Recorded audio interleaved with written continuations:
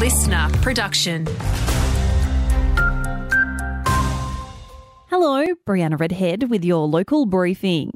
The Coronial report into the death of a man at Roebourne Regional Prison has been released. Coroner Philip Urquhart finding there was inadequate supervision on the night of the man's death, officers failing to carry out a proper welfare check at 4:35am, the officer on duty that night required to retrain for the role.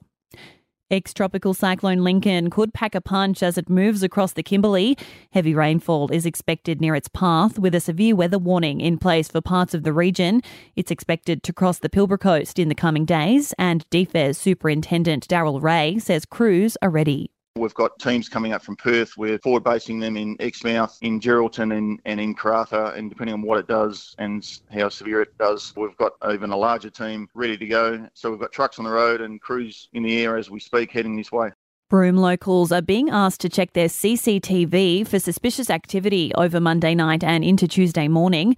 It's for those in Orr, Louis and Guy Streets, Frewer and Streeter Avenues and surrounds.